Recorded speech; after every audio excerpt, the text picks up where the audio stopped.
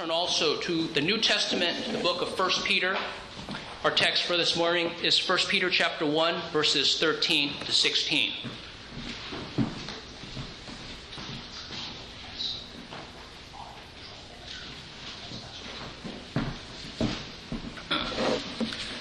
First Peter chapter 1, verses 13 to 16.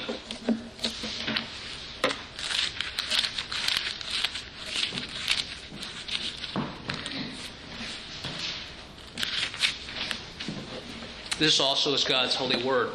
Therefore, preparing your minds for action and being sober-minded, set your hope fully on the grace that will be brought to you at the revelation of Jesus Christ.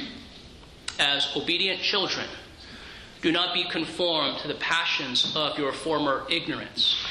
But as he who called you is holy, you also be holy in all your conduct, since it is written, "You shall be holy, for I am holy."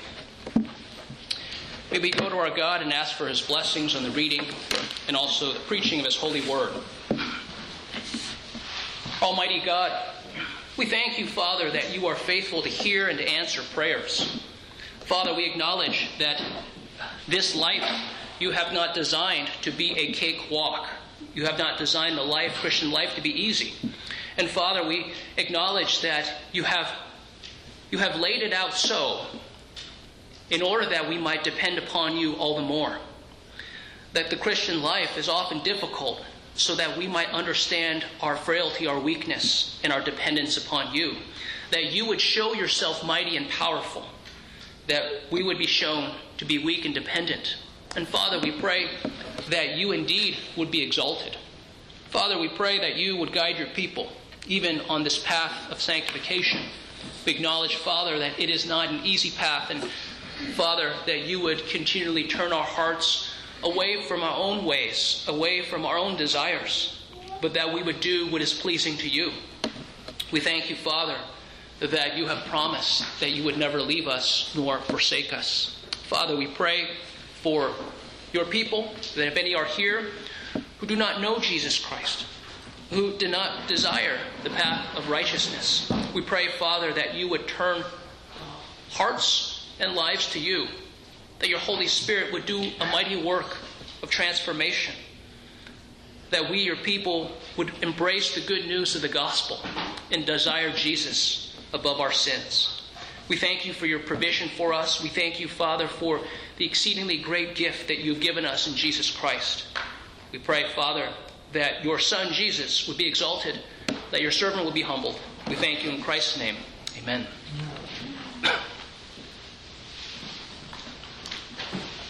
I recall back in the brief period that I lived in South Carolina, there was one of these public storage places right next to the seminary.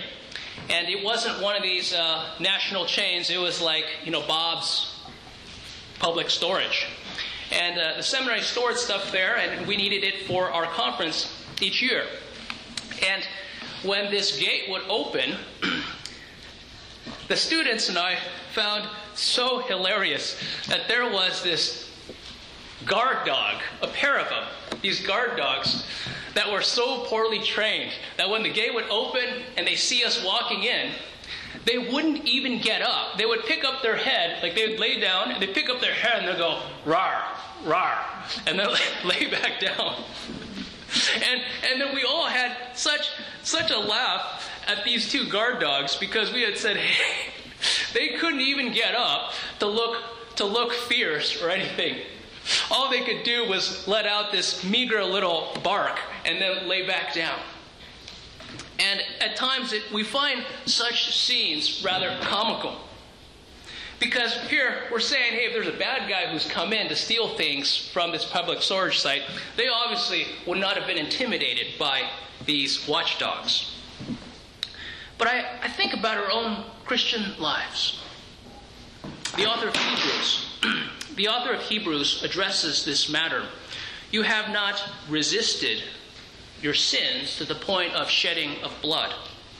Meaning, are you taking seriously Are you taking seriously your fight, your struggle against sin? I think about these watchdogs, these guard dogs who crook their neck and let out a meager bark. Would that describe our struggle against sin in our own lives? Here the devil comes and we're going to roar, roar, and so we go, following down the path the devil has led us. I hope you can understand that sanctification is a difficult path, but it is a path with great rewards. That God's people should desire to be like our Lord Jesus, like the Father who has called us, like Jesus who has paid the price for our sins to set us free. In this book of 1 Peter, the apostle is dealing with his primary concern, that about hope. Hope and joy. And you think about the various matters that he addresses. We have 5 chapters. How often in these chapters does he mention the matter of persecution, of suffering, of loss? And he's reminding God's people that we must have hope, because our Lord Jesus is coming back. That part of the Christian life is realizing that he has called us to something better. He's called us out of darkness into his marvelous light. That he's called a people of his very own. We think about the very promises of God, that the gospel of Jesus Christ is indeed the fulfillment of all of these Old Testament promises. And God had called his people to be holy, even as he is holy. And he desires that we, his people, would be a holy people in our conduct. So the truth that we see in this passage, in sanctification, God aborts your previous life of passions, but conforms and commands you to his thoroughgoing holiness. In sanctification, God aborts your previous life of passions, but conforms and commands you to his thoroughgoing holiness. We'll look at this in 3 points. The first, preparing for the promise in verse 13. Second, parting with the past in verse 14. And third, the paternal pattern in verses 15 and 16. So the first point, preparing for the promise in verse 13. Therefore, preparing your minds for action, be sober-minded. Set your hope fully on the grace that will be brought to you at the revelation of Jesus Christ. Here, the mention in verse 13 of preparing your minds for action. This appears to be some type of a turning point in the book of 1 Peter. That he began with encouragements in chapter 1. And then starting from verse 13, therefore, meaning based on what I've told you, now listen up. Prepare your minds for action. That the idiom is gird up the loins of your mind. People used to walk back then with these long flowing robes or togas type of things. And these robes would get stuck and caught in various places. So when you had to do work, when you had to move quickly, then they would tuck in this clothing into their belt so that they would not be held back. Tuck in the folds of your robe under your belt. And this applies to our minds and our thoughts. Let nothing hinder your mind as you set about your work. Think about some of the hindrances, the fears that come up, the doubts that arise, the present circumstances that you're facing. Perhaps you're dealing with hardship and grief and sadness. That these things are indeed part of our lives, all of our lives right now. And there's a call to be sober-minded. Now, my family, we were talking last night about what does it mean to be sober? And here, the contrast is not unsober, which is drunken, to be intoxicated. That's not what it's saying, although this would be one application, is don't be drunken, of course. But to be sober-minded means that we are called to self-control regarding our thinking. We're not to be rash. We're not to be spastic in our thoughts. How often is it that you spend time thinking about all of the what ifs in life? Or how bad will it be? You follow these conversations, meaning this is called allowing fear to take root and to grip us and to control us. Meaning, I'm going to set about on a path where I'm going to try to control the worst possible outcome. So the what ifs in life, well, what if this were to happen? And perhaps it's late at night, you're in your bed, and you're starting to think through these what ifs. Well, I can tell you what's going to happen. You're not going to sleep well, because those what ifs will never come to an end. Part of being able to fall asleep is that we say, Lord, you're in control of my life. Right? Whatever fears I have going on right now as I close my eyes to go to sleep, well, same true for the next day, and the next week, and the next month. God controls every detail of your entire life. Nothing happens to or around you outside of His will. When we think about control freaks, this is an example of not being sober-minded. Being sober-minded is coming to the realization we don't control anything. We only have the appearance. We only have the appearance of control. That God is in control. We're in control of nothing. Psalm 46, verses 1 and 2. God is our refuge and strength, a very present help in trouble. Therefore we will not fear, though the earth gives way, though the mountains be moved into the heart of the sea. The mountains being moved in the heart of the sea, that seems like it would be quite significant of event. Whether it be a typhoon or some massive mishap, earthquake or underground tsunami, whatever it is, in any of those events, are you trusting in the Lord who controls every detail of your life? The second half of verse 13. Set your hope fully on the grace that will be brought to you at the revelation of Jesus Christ. Meaning, oftentimes it ought to be that you and I should turn our thoughts away from our present circumstances. Meaning that we're stuck in the weeds, right? And the Lord is saying, hey, don't get stuck in the weeds. You have to look at the bigger picture, the bigger perspective. Set your hope fully on the grace that will be brought to you at the revelation of Jesus Christ. Meaning, Jesus will one day come back. Don't forget that Christ is coming back, and you and I must be ready for His return. So, whatever little issues we're dealing with, however painful, very true, we have to look at all of those events in light of Jesus is coming back. And that when Jesus comes back and eternity begins, how much significance will this little problem, or perhaps what appears like a great big problem, what significance will that have for us today or for eternity? The answer is, if it's insignificant, if it's just a little speed bump, then this is part of being sober-minded. That we would not let those things hold us back. There's a reminder here. Set your hope fully on the grace that will be brought to you at the revelation of Jesus Christ.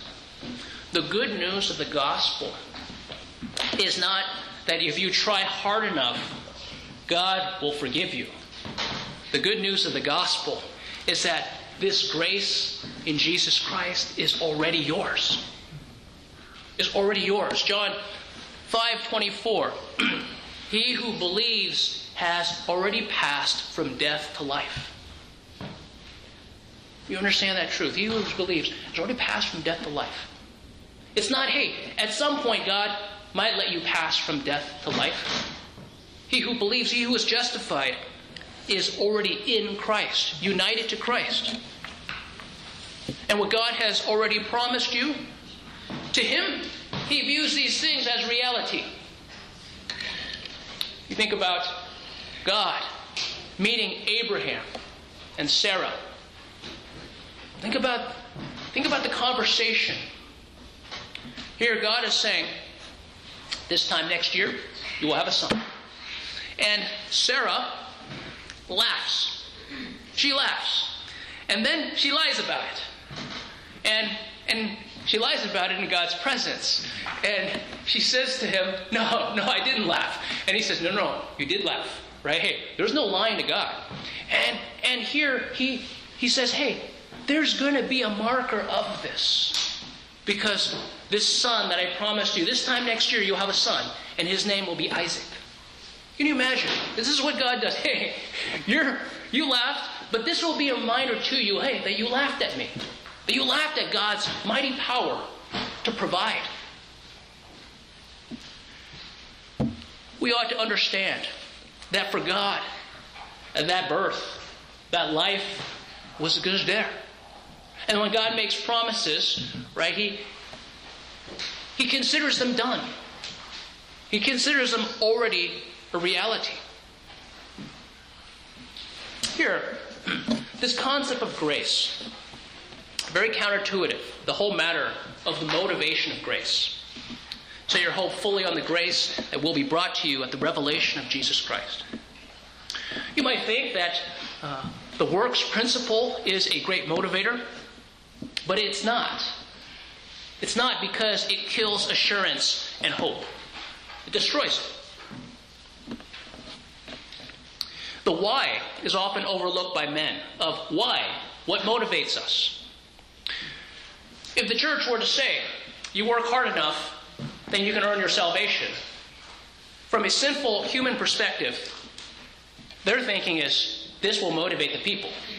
But the counterintuitive nature is that it's actually far worse. People are less motivated.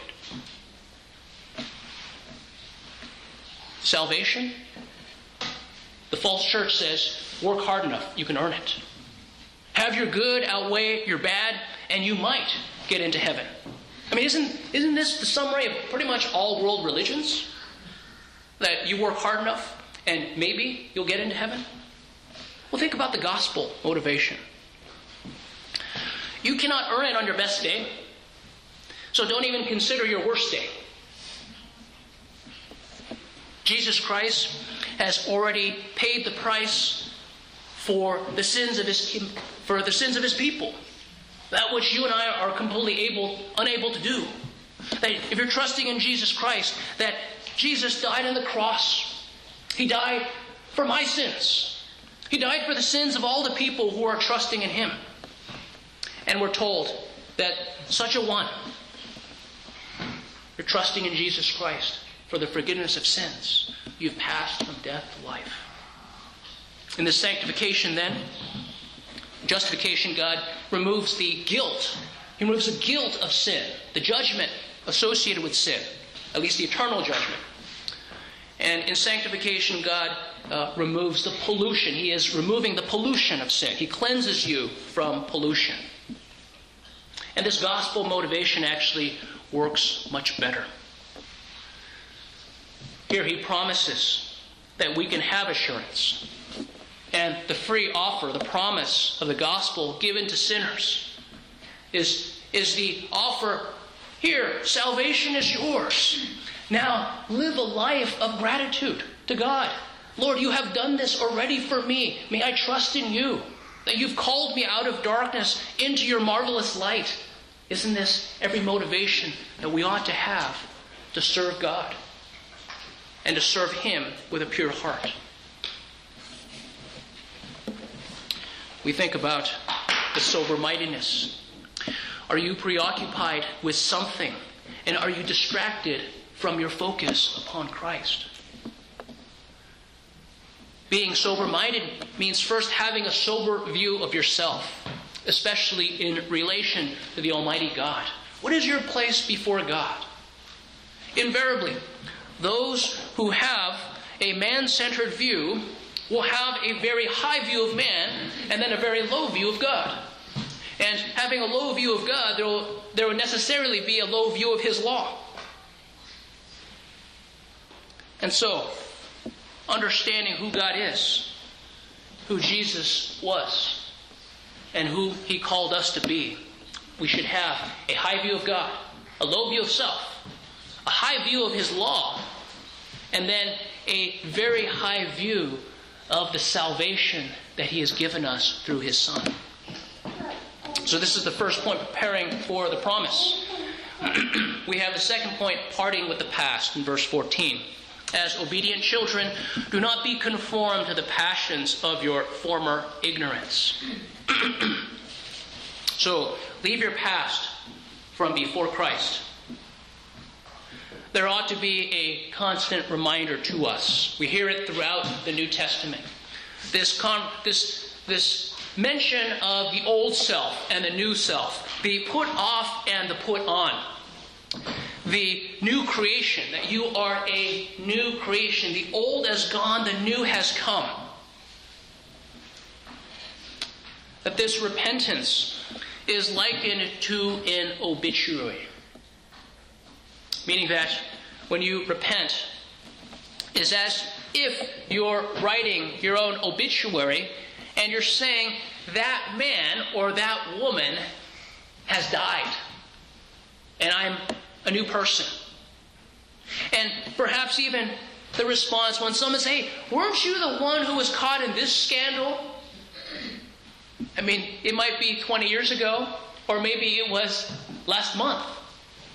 But with repentance, you can say, oh, that's who I was. That's not who I am anymore. And this is true in repentance. It's true in sanctification. And maybe the world has no response to that. They would say, no, once that, always that.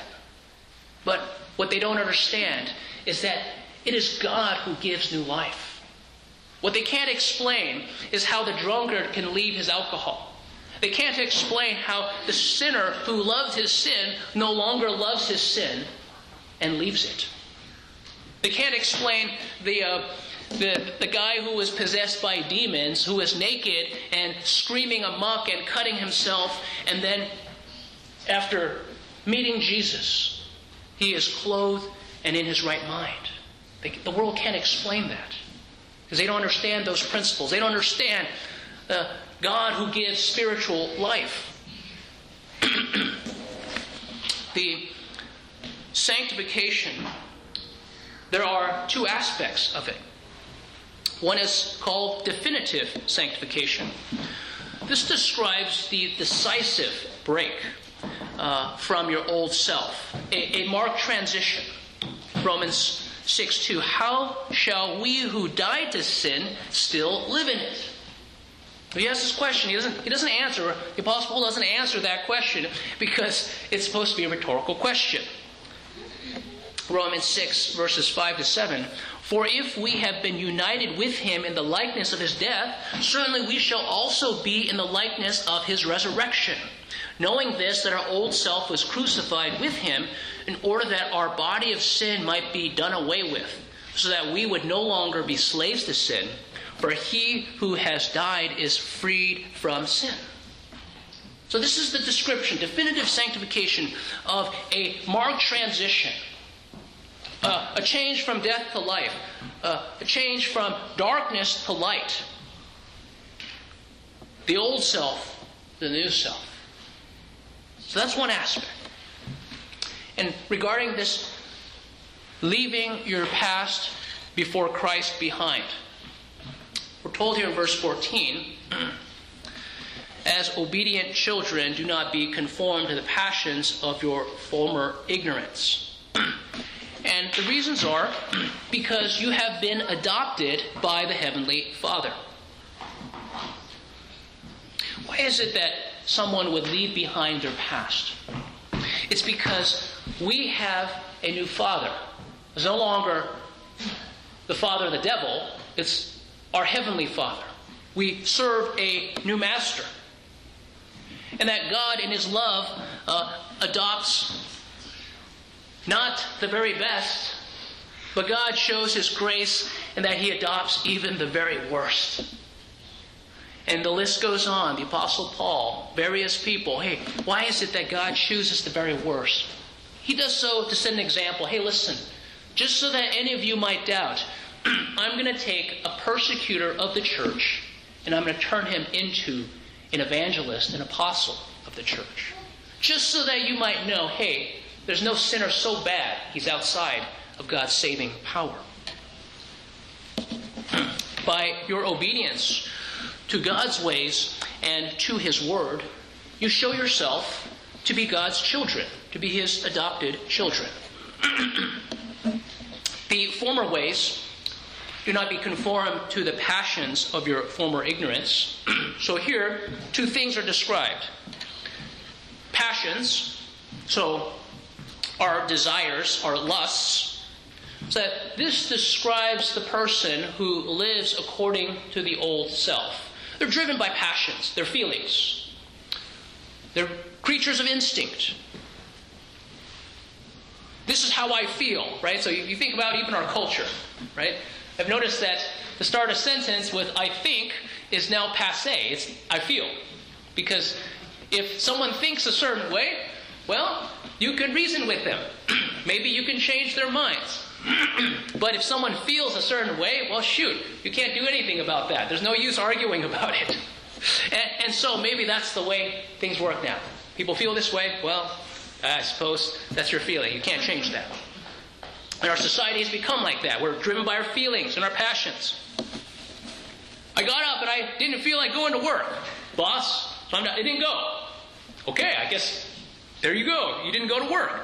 Well, hey, it was once a time when you don't show up by a certain time. If you don't call in sick, you're done. But apparently everyone's so much looking for employees, right, that you kind of have to let people do what they want. But you realize that that's not true in God's world. We don't get to dictate the terms to our God. We ought not to be controlled by our desires and our feelings.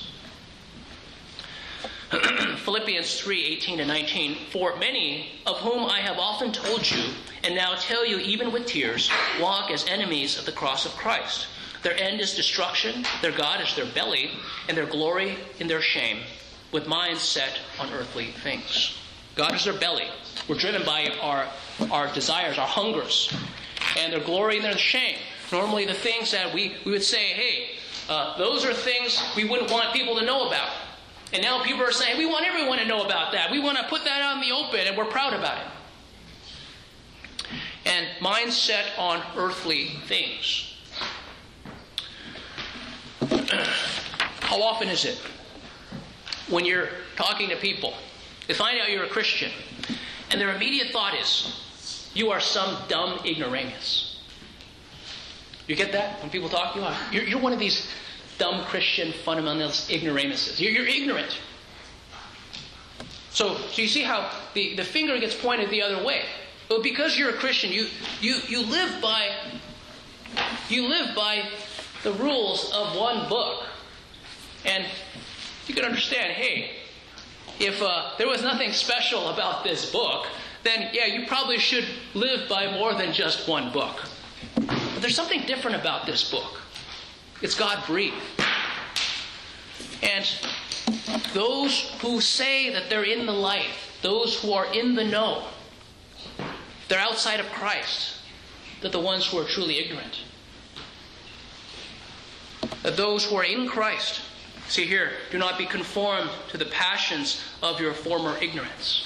How often is it that when people call us ignorant, what they don't understand is all the reasoning behind it? I was talking to someone when they said, hey, this whole idea of repentance, it's foolishness. And I said, really, how so? And he says, well, if you commit all these crimes, you commit all these sins, and you just at the end say you're sorry, and that's it. And it's like, well, that's not quite right. It's not quite accurate. It's not just saying you're sorry, right? There's much more than that. We talk about the grieving for sin, right? We talk about the matter of forsaking sin, right? All those things, and not seeing, hey, who brought about this repentance? Was it just this person saying, I want to get out of the consequences? Or was it the work of the Holy Spirit in this person's life? See, there's so much more that there is behind this matter of repentance or a changed life.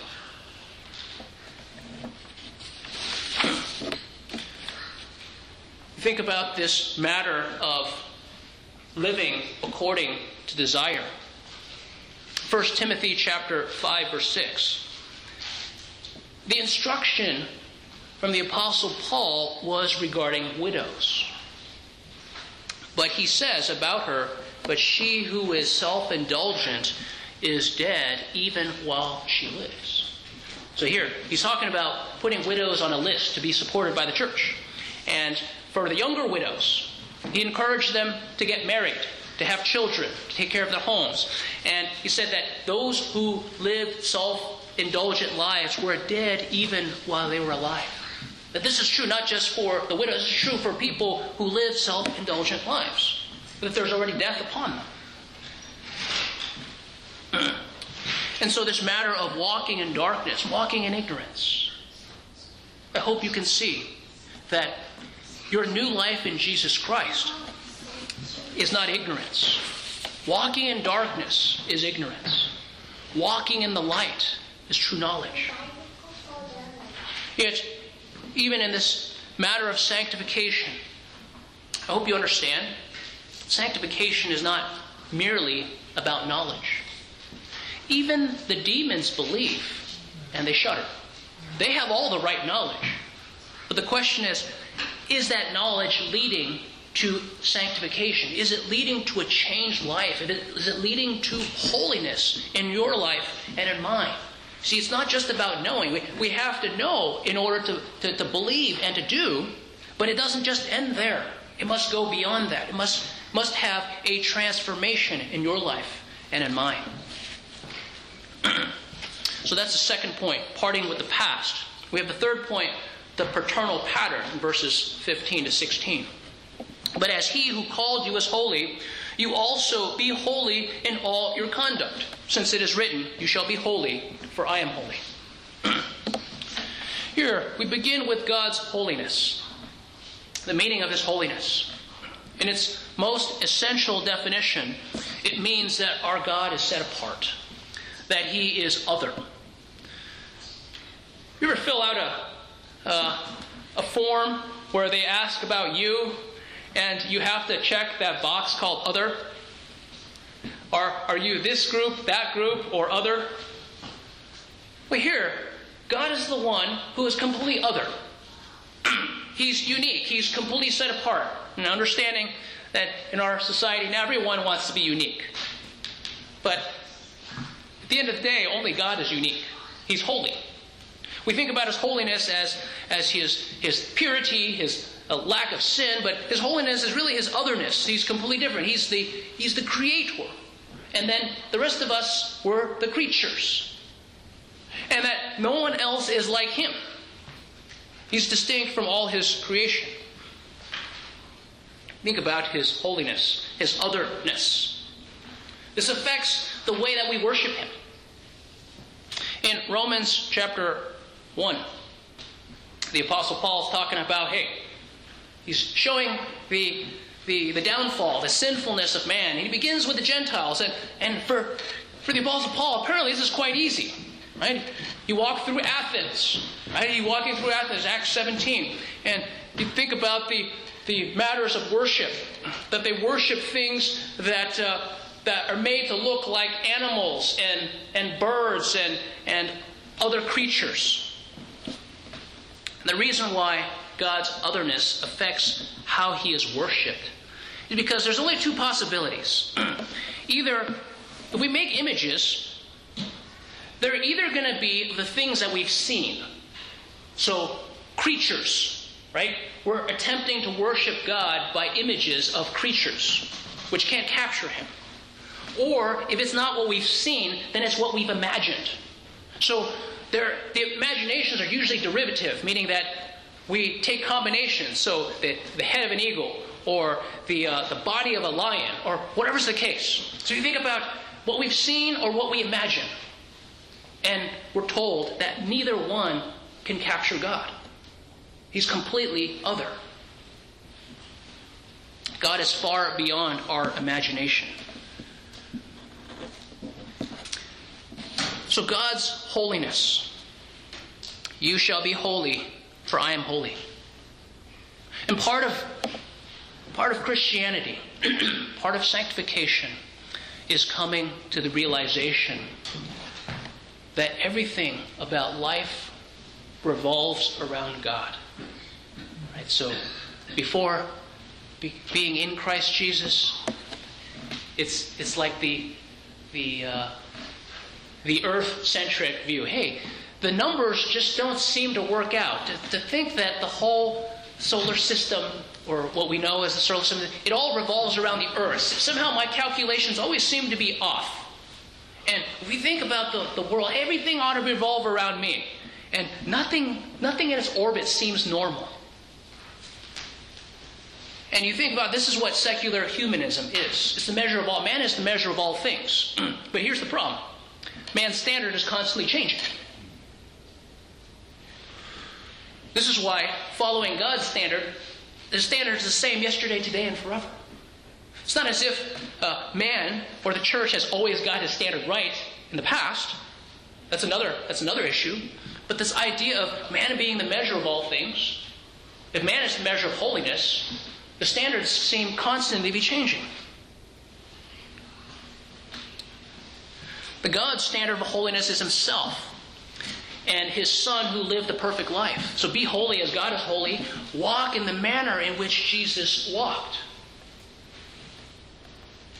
The reason why the name of Jesus then is so offensive is because no one else lived the perfect life that he lived.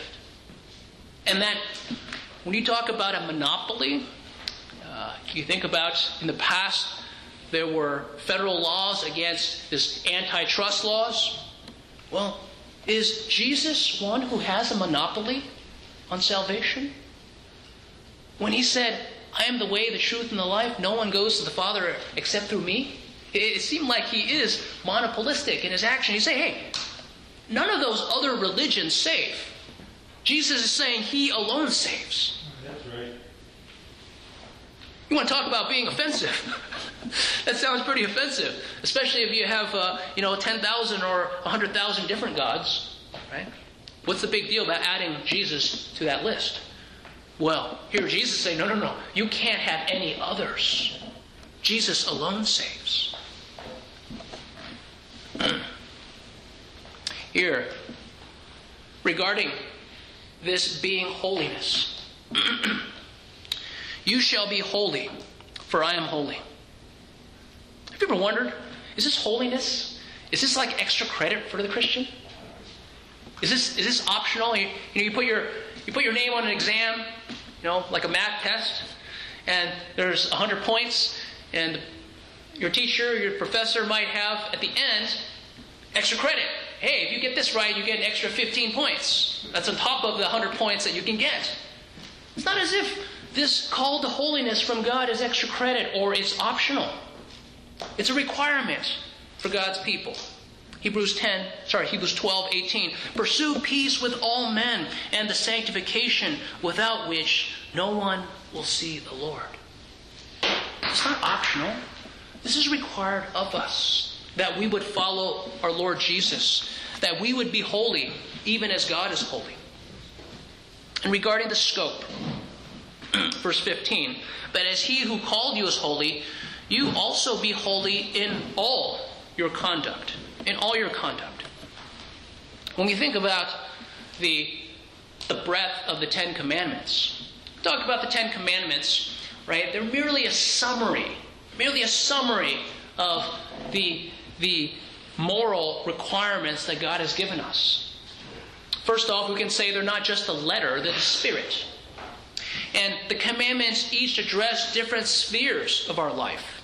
So regarding sanctification, regarding holiness, that God expects holiness in every sphere of our lives. It's not just one particular sphere. I'll give you a simple example about this. 1 Timothy chapter 3, verse 7. Regarding the requirements for an elder, and he must have a good reputation with those outside the church. Well, why is that? It's because you have people who are pretenders, and they come into the church, and they could be very good pretenders. They talk the talk. They wear the right clothes. They say the right things. But then one other test that God gives is how is this man, this candidate, how is he with those outside the church? Meaning, is he rubbing shoulders with those who are immoral and not just interacting with them? Because we're called to interact with people of the world, but are they those who are one of them? Do they see them as their own? See, this is how, if you ask an outsider, if you ask the people at work, this is part of the challenge. If someone who is being considered for office, there ought to be questions asked to their secular employer and to those who work close to their coworkers, their colleagues. Hey, how does this person act? And that they ought to say, hey, for that person to be an elder in the church, I expect that. That is right, because this person is trustworthy. Right? He's not one who slanders the boss. He's not one who steals from the company.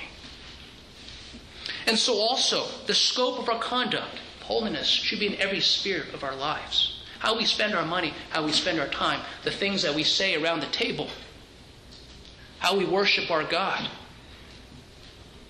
Relationships, friendships, marriages, all these things. God's holiness is expected of us. Think also about the means of sanctification that God uses. That Jesus, in John 17, says, sanctify them by your truth. Your word is truth. It's not about feelings. It's not about what we feel is right. It's not about our sincerity. It's about God's word. There's an objective standard that we ought to follow. And the world often likes to push things into extenuating circumstance. But, you see, my situation is so different. Well, wait a minute. What's God's standard? And why do we find ourselves to be exempt from being held to that standard? That's already the wrong attitude. We think about the agent of our sanctification. Is the sanctification, the work that goes on in our transformation to be more Christ-like, is that God's work or man's work? Perhaps the best way to answer that is from Scripture. Philippians 2, 12 to 13. So then, my beloved, just as you have always obeyed, not as in my presence only, but now much more in my absence, work out your salvation with fear and trembling, for it is God who is at work in you, both to will and to work for his good pleasure. So here, work out your salvation with fear and trembling. It's not as if you're earning it. God has given it to you. But there is a struggle. There is the shedding of blood. There is blood, sweat, and tears. But we're told it is God who is at work in you, both to will and to work for his good pleasure. That God is working in you, and the result is that then you would work. And if we're understanding sanctification correctly, this progressive sanctification, is that if ever we progress in the Christian life, we progress in holiness as we should, we ought to say, glory be to God.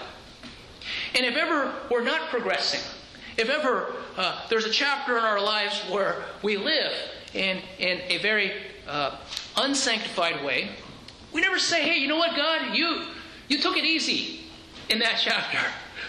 It's never the case. We always have to say, no, that was me failing. We give glory to God. We don't give blame to God.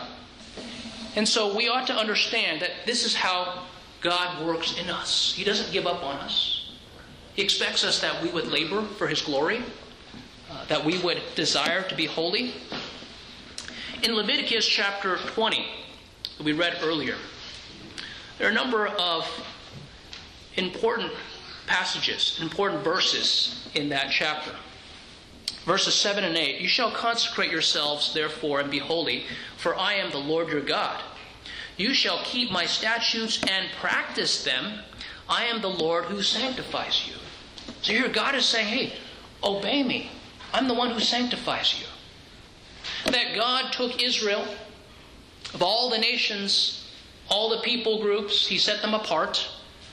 And he's saying, this is how you show yourselves to be different. You think about the book of Deuteronomy, where he actually says, What nation, what people have a law as holy as us? And that should cause us to ask, what nation, what people have a God as holy as ours? Verse 26, thus you are to be holy to me, for I, the Lord, am holy, and I have set you apart from the peoples to be mine. That God desires that we would be his treasured possession, and that appears in us to be our holiness. That the lives that we live, not just what we do, not just what we say, but how we think, the values that we have. That God and his greatness transforms all of those things. Perhaps some of you are asking, it seems like the battle is so great and defeat is so easy. Well, perhaps the question I'd ask is there a battle? Is there a battle going on? Look at Romans chapter 7. That there was a war going on in his soul. Is there a resistance to the temptations that come your way? If your question to me is what battle you're talking about, well then we need to be concerned. But is there resistance? Is there a desire to be different? Is there a desire to fight gravity? Whatever you want to call it. Is there a battle going on? Are you saying, no, God has called me to follow Jesus Christ. And this is my heartfelt desire. Part of sanctification is the changing of our desires. The desire to be like Jesus. To say the manner in which Jesus walked is the manner in which I desire to walk. Because he has saved me. And he has called me to be like him. So this is the matter of the battle. We also have the matter of encouragement. How often is it that you desire fellowship with other people? Fellow Christians who are also part of that battle. Perhaps having someone who's much older than you. Now, for those of you who are advanced in years, maybe there's fewer of those people. Then you're looking at your peers. But the bottom line is being able to associate with others who share the common struggles. How important this is in our Christian lives. You realize a soldier, a Lone Ranger soldier, is going to be very subject to attack. There's no one to watch his or her back. Being able to be among God's people is a very good thing. That he has given us the church that we might be a blessing and encouragement and a support to one another. Understand also that in sanctification, God is the one who began the good work, and he will carry it on to completion until the day of Christ Jesus. May we go to our God together.